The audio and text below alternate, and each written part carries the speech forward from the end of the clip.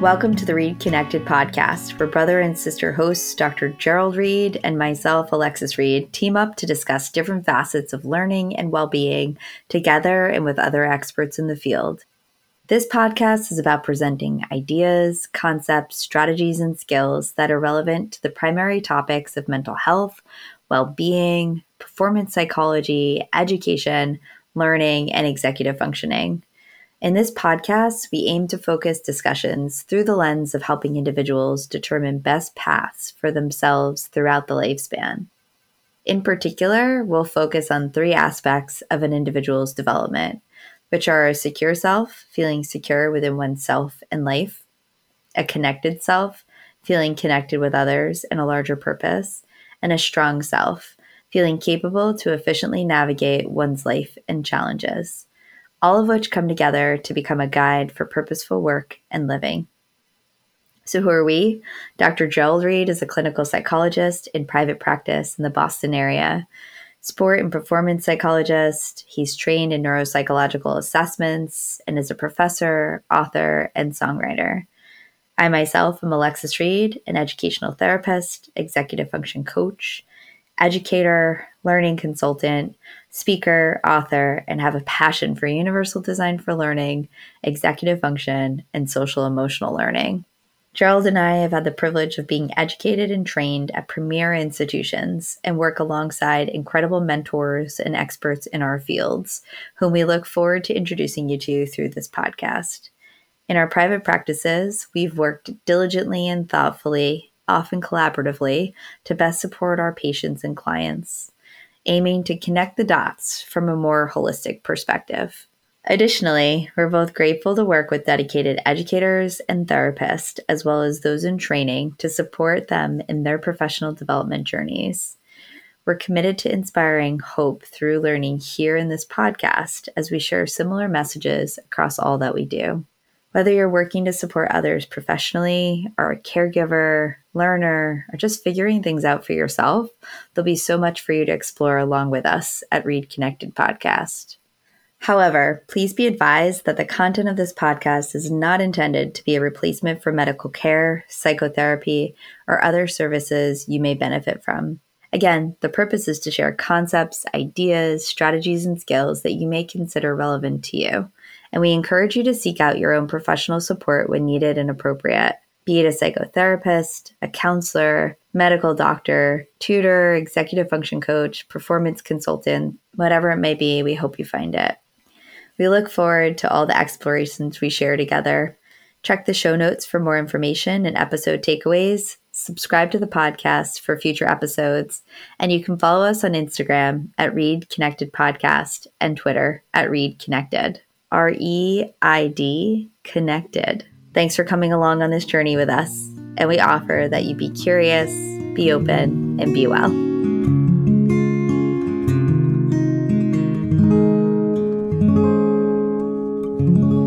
Welcome to the Read Connected podcast. I'm your host, Alexis Reed, and today I'm joined with Dr. Jason Fogler. Hey, Jason, thanks for joining us today. Hey, Alexis, glad to be here. How are you? I'm very well, thank you. I'm really excited to be able to have this conversation with you because you and I talk all the time and with other colleagues about ADHD and executive function and how to best support individuals and their families and support systems to be able to navigate through some of the challenges that come up in their day-to-day, whether it be in the classroom or at home or in the workplace. And I wanted to take the opportunity in this episode to talk a little bit about our work, because I find that most people don't even know that a job or a resource like me exists. And I assume you might feel the same sometimes.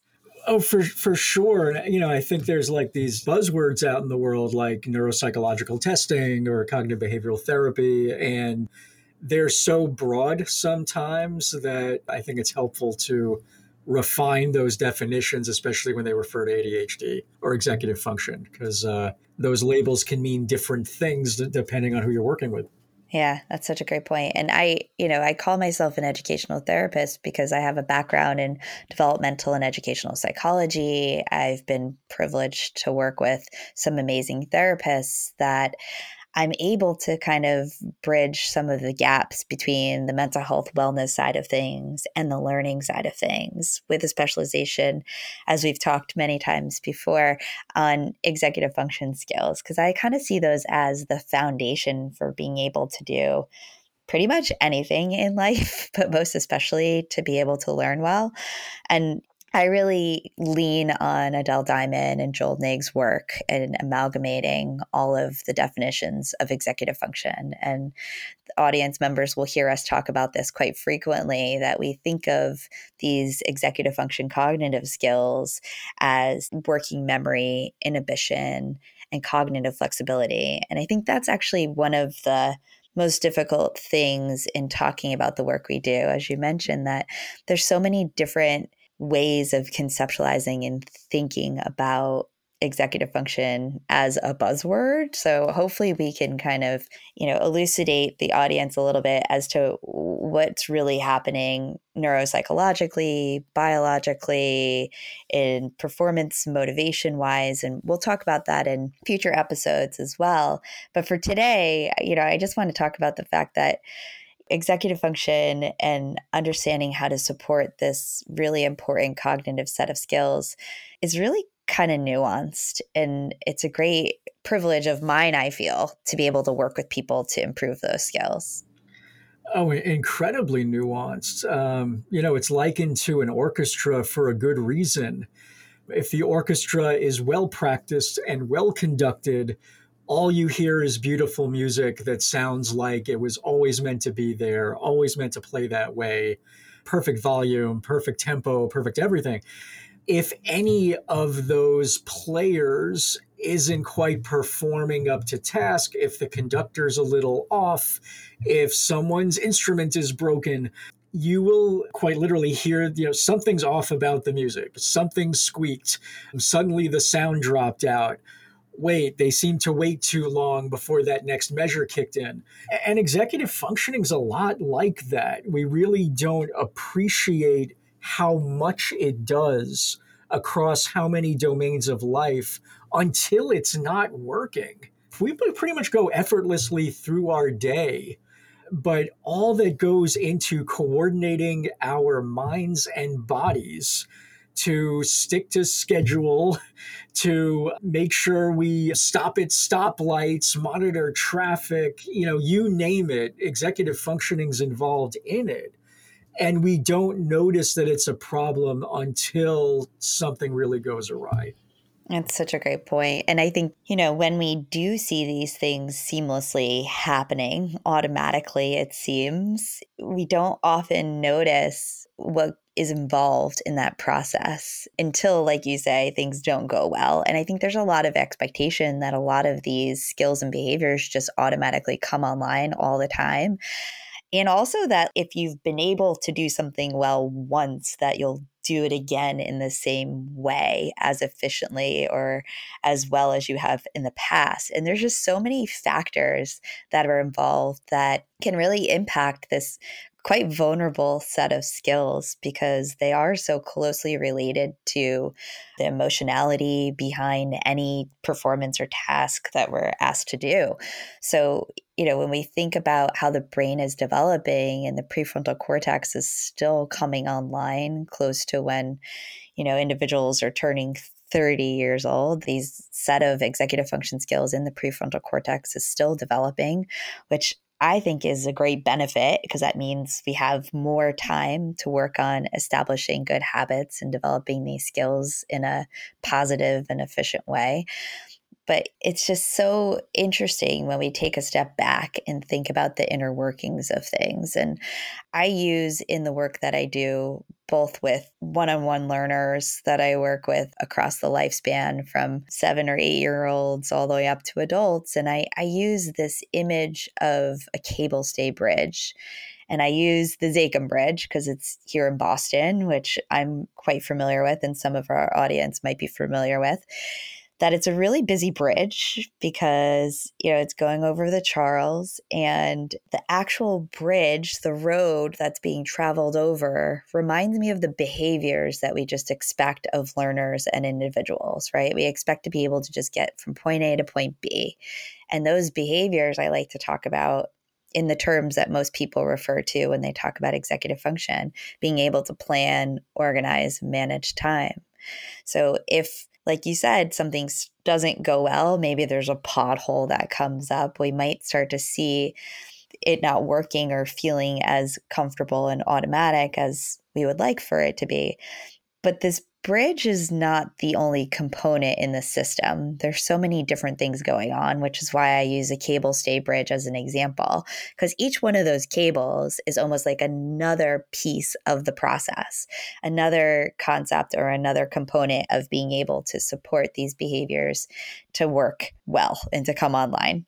So I think of what we were talking about: response inhibition, working memory, task initiation, cognitive flexibility, emotional control, sustained attention, progress monitoring, having metacognitive skills to think about your own thinking and learning, to be able to self-advocate for what you need, understand yourself as a learner, having a growth mindset, being mindful and aware. There's so many different factors that help for those skills to come online to be able to do the things we want to do. Yeah, I loved when you introduced me the first time to the cable stay bridge, and as you say, each of those cables, right, can be one of those cognitive functions. We've been talking in shorthand about the prefrontal cortex. That's right in the middle of your forehead, separates us from most of the animal kingdom, except maybe dolphins. And that is the command center of executive functioning. But that part of the brain is coordinating with other parts of the brain. So we often talk about frontotemporal activity every time we have to retrieve information from memory. Name all the words that you know that start with the letter F, right? That's engaging actually two parts of the brain working in tandem. And if you could imagine, and I hope this never happens, right, one of those cables snaps on the bridge, you'd find out in a hurry, whoa, I needed that skill. But, one cable's gone. All right, your drive's a little more wobbly, but you're still getting across. And if you can imagine someone was either born with neurodevelopmental challenges or had a head injury that actually injured parts of the brain that's involved in coordinating all those different parts, you would see very quickly how critically you need all these different elements working in tandem. Alexis, you asked me to tell my recap of Phineas Gage, and there's some wonderful online material as well that can supplement this. So the year is 1850. Phineas Gage is a railroad worker. He tamps down a little too much gunpowder into a small pit. He hits his hammer on a railroad spike. A spark flies. The gunpowder explodes and puts a very large iron rod through his orbitofrontal cortex. Poor man takes a railroad spike through the orbitofrontal cortex, and if you read the journal article that came from that, the doctor on scene who worked with him basically did all the things one should not do in neurosurgery, which was douse the area with alcohol, cut out neurons, pretty much did a number on an injury that was already bad. The man lived remarkably and went from being a very pious, soft-spoken guy to a gambler, having a terrible potty mouth, really disinhibited. And that was the first, I guess you would say, neurobiological or neurosurgical evidence that if you injure this part of the prefrontal cortex, you can change a person's ability to inhibit their responses. Okay, so hold on to this moment in America. Across the ocean in 1850, Heinrich Hoffmann, a physician and political cartoonist, is making cartoons about Zapple Philip, Fidgety Phil, Look Up in the Air Johnny, and various other children that he was seeing who basically were not fitting into the modern idea of sit still and behave. And interestingly enough, these two events are going on across the ocean. And one could say the zeitgeist was there was this interest in finding a biological reason via Phineas Gage for these societal problems that Heinrich Hoffmann was writing cartoons about, and who Sir George Still at Harvard in 1902 wrote a paper about with the moral deficits of children, basically describing hyperactive kids. Sidebar. Sir Alexander Crichton in 1790 noted early nervous disorders that sounded a lot like ADHD, but it wasn't until this kind of turn of the century confluence of events that we started to think about an injury to the brain can create behavioral problems. And then we get up to in the 60s talking about mild cognitive impairment, the idea that there is this reason for problematic behavior from a brain lesion that hasn't been discovered yet. And that's how we get on the pathway to studying and talking about executive dysfunction. You know, another part that we talk about a lot is frontoparietal communication. The parietal part of the brain is what helps us with spatial relations. We use that part of the brain and we call it the cognitive scratchboard whenever we have to keep a phone number in our head. Right? Someone gives us a phone number, we're literally keeping it on the scratchboard of our mind until we dial it. If that part of the brain is not working well, if working memory isn't keeping those 7 digits in mind, you could see someone struggling considerably, because we use working memory not only to retain phone numbers. Someone asked us to do a math problem, computing change at the cash register. There's all kinds of reasons and ways in which we're using all of these subtle, let's call them virtual spaces of the brain. Right? When parts of the brain are working in tandem, they create these kinds of virtual electrochemical little factories to get something done. And I've only just named 3 parts of the brain right now, right? We can extend that to fronto-occipital. We could extend that to frontocerebellar. There are so many ways. And if you get down into frontolimbic, controlling emotion, there are so many ways in which our brains just do remarkable things all at once. But much like if you had too many apps open on your phone, you would have a crash. And that can certainly happen with a typically developing brain during the COVID pandemic. We've certainly been stretched to our limits. But if you've been born with some neurodevelopmental challenges, those might be with you from much earlier days.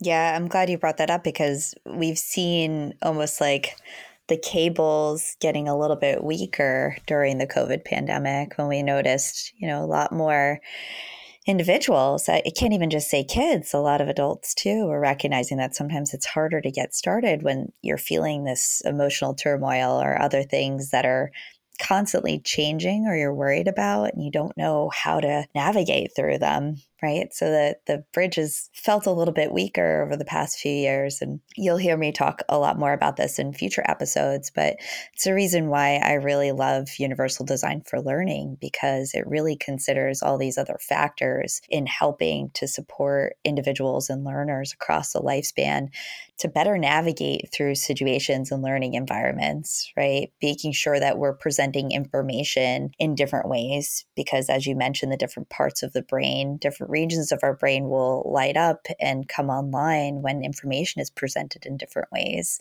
So if there's an over understimulation of how information is getting embedded and ingrained in our whole systems as we're learning new things, it could actually impact the way in which we perform and show what we know. So all of these things are so interrelated, and we'll definitely talk more about this in future episodes, but really considering how vulnerable this foundational set of cognitive skills can be and what we can do in the world to help support individuals and community members to be able to strengthen them. And that's the privilege that I see myself as having every single day, whether I'm working one-on-one with an individual client or if I'm working with a group. I run groups of high school and college age students to help them understand that sometimes even the really brightest, most creative, incredible people can also struggle sometimes and not have an automatic activation of this set of skills, which can feel quite intimidating and overwhelming and frustrating for a lot of people. Really, nothing kind of gums up the works, so to speak, as much as stress hormones. Right, a brain that's flooded with cortisol, and there's a ton of cortisol floating around in our brains right now. whether it was from the pandemic or modern life or political turmoil or what have you, that will gum up the works. That will make it very hard to concentrate, to learn. Attention's the gateway to learning, right? You have to focus on something to decide that this is worth committing to memory. And by the way, I'm going to apply this mnemonic to it so I can retrieve it easier next time. Every time a student takes pen to paper or fingers to a keyboard, they are saying, I'm applying my attention to this piece of information and I'm going to digest it in a way that I can use it later. If I'm preoccupied by the text I just got, by the shunning I might be going through on social media, it makes it that much harder to commit information to memory. We share a number of patients, Alexis. I'm a psychologist by training, and my work has 3 buckets, I guess you'd say. One is an assessment and evaluation, psychological and neuropsychological testing.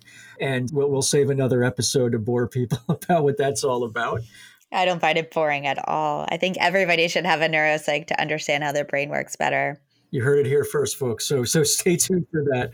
Another bucket is in parent guidance and talking with parents about how to structure their routines at home and make a point of catching their kids being good. Because if you have attention problems, you need to amplify the signal of what we want kids to do and not get too hung up on what we don't want them to do. So parent guidance is another bucket. And then I also work with the kids directly when they're older, when we're titrating responsibility from their parents to them. And if you have an executive functioning problem, that's 3 to 5 more years than typically developing kids are ready for that, right? So most 8-year-olds are able to sit at a desk and take in information. Well, we might have to add 3 to 5 years for someone who's got an executive functioning challenge. And most people are able to start organizing their time and setting goals for themselves, like saving for a car and applying to college in those middle teens.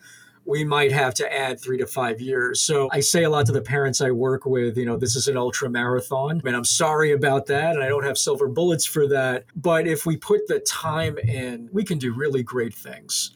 Right? Executive functioning, yes, it's an invisible disability if you have problems with it, but it doesn't have to define your life, right?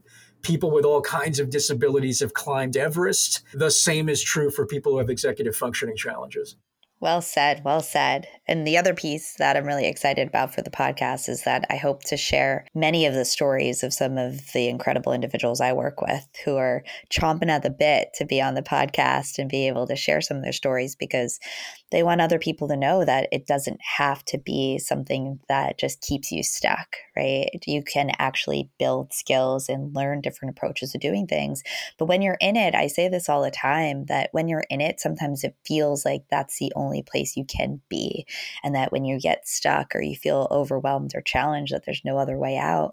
But in fact, that's a cognitive skill, right? This cognitive flexibility. Sometimes we get very rigid when we feel like there are no other approaches and paths. And sometimes our work, Jason, is being able to reflect to others what maybe they don't see in those moments, and to be able to give them some guidance and support and some strategies and skills to figure out how to navigate through things differently. And I'm really grateful to know you and your work. And in my work, I think we both don't like to prescribe what families and individuals have to do. We really help to guide them to solutions that are possible, that they get to practice and try out on their own, to say, yeah, this works in this context, but maybe not in others.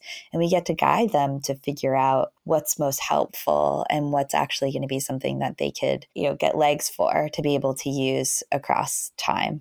Yeah, no, it's totally got to work for your family's life, your life. I think a lot about it like living with diabetes or living with asthma. There are certain ways you have to modify your life that are likely to be helpful, but that may mean different things for different people. And what works incredibly well for one person with diabetes may not so much for another. There's a family of techniques and technologies that are likely to be helpful, but you really do have to customize it for yourself and your family. And that's a fun part of the work we do. We get to have some creativity in this. When we get to collaborate with people and figure out, okay, what set of these techniques, technologies, medicines is going to work for you? How is your three legs of the stool going to be designed? Oh, can you share more about that? Because I don't know if everybody knows about three legs of the stool and the way you conceptualize that. I love the way you talk about it. Oh, sure. Yeah. So three legs of the stool, if we're thinking about supporting certainly ADHD, but really a lot of developmental conditions. One leg is behavioral strategies at home, or could be even at, a therapeutic camp. One leg of the stool are accommodations that you might get from a school or workplace. And one leg of the stool is often, but not always, medication. Everyone's stool is going to be a little different. And certainly when I'm running the parent groups I run, I'm just asking for families to keep an open mind about using all the legs of the stool that might be out there that could potentially be helpful. Because the evidence supports all of those legs of the stool. Different individuals might need different combinations of them at different points in their lives. But generally, if someone's struggling and they're only using one of those legs of the stool, so to speak, I'm going to be talking with them about, well, have you considered this or this? For your listeners, our patients, a lot of people out there, right? The idea of taking a medicine might be a little bit fraught, might be a little bit controversial. It should never be a sales pitch for medicine, but hopefully you have an open mind about considering how, hey, here's a leg of the stool that might be helpful for you at some point in your life.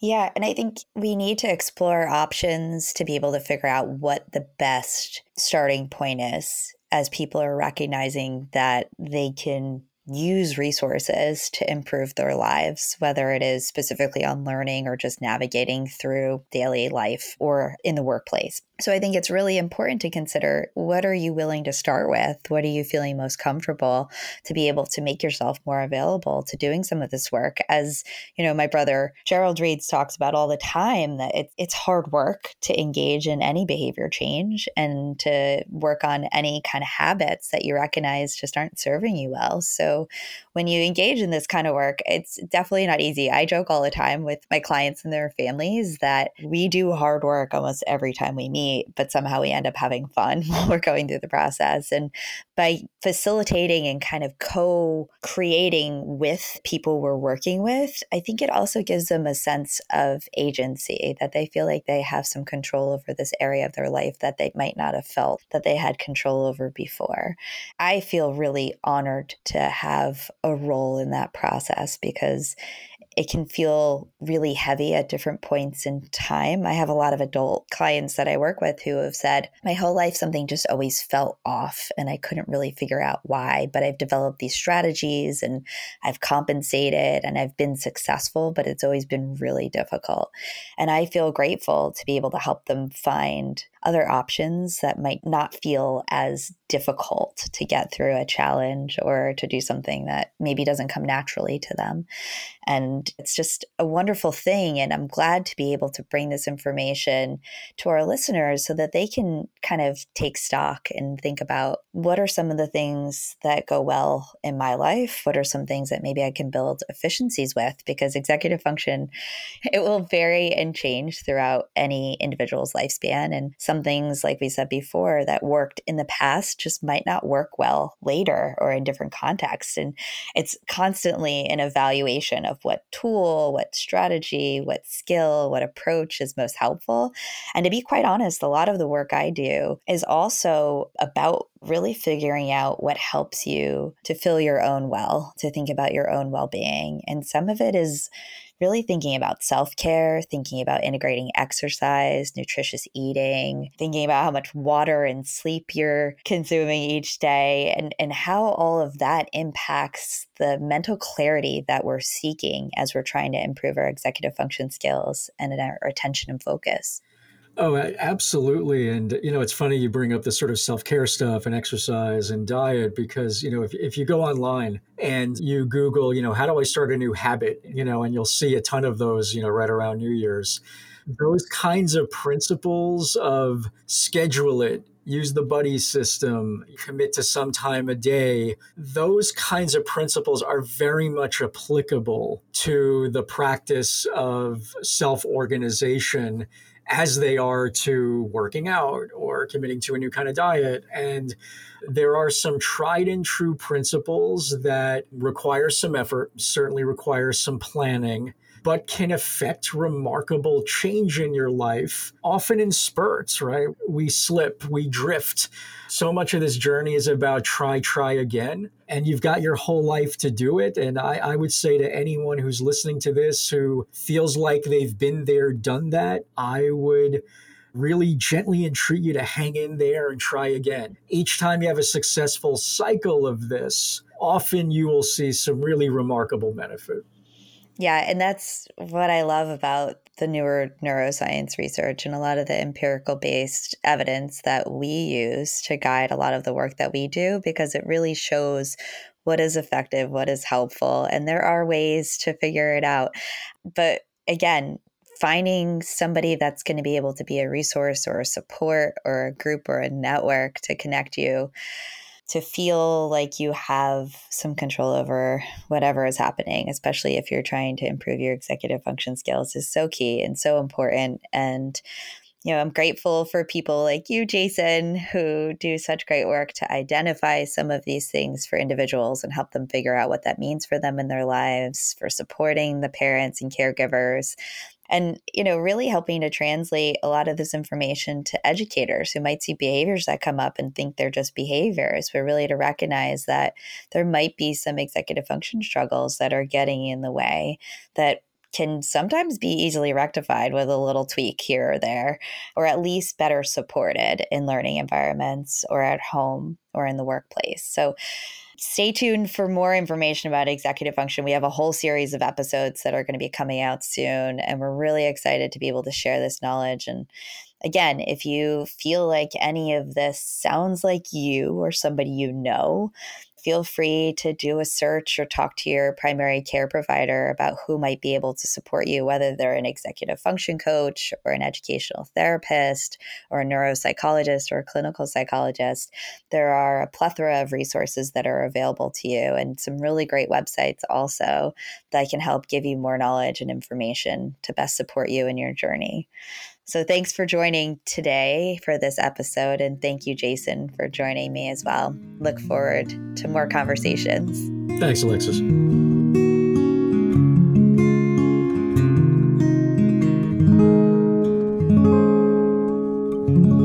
Thanks for tuning in to the Read Connected podcast. Please remember that this is a podcast intended to educate and share ideas and is not a substitute for professional care that may be beneficial to you at different points of your life.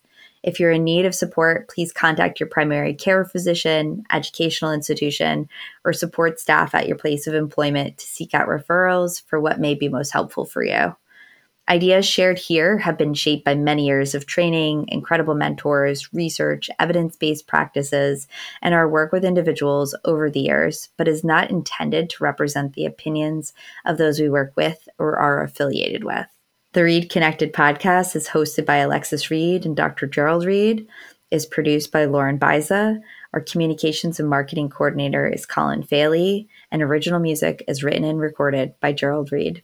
If you want to follow along on this journey with us, the Read Connected podcast will be releasing a new episode every 2 weeks each season, so please subscribe for updates and notifications. And you can follow us on Instagram at Read Connected Podcast and Twitter at Read Connected. REID Connected.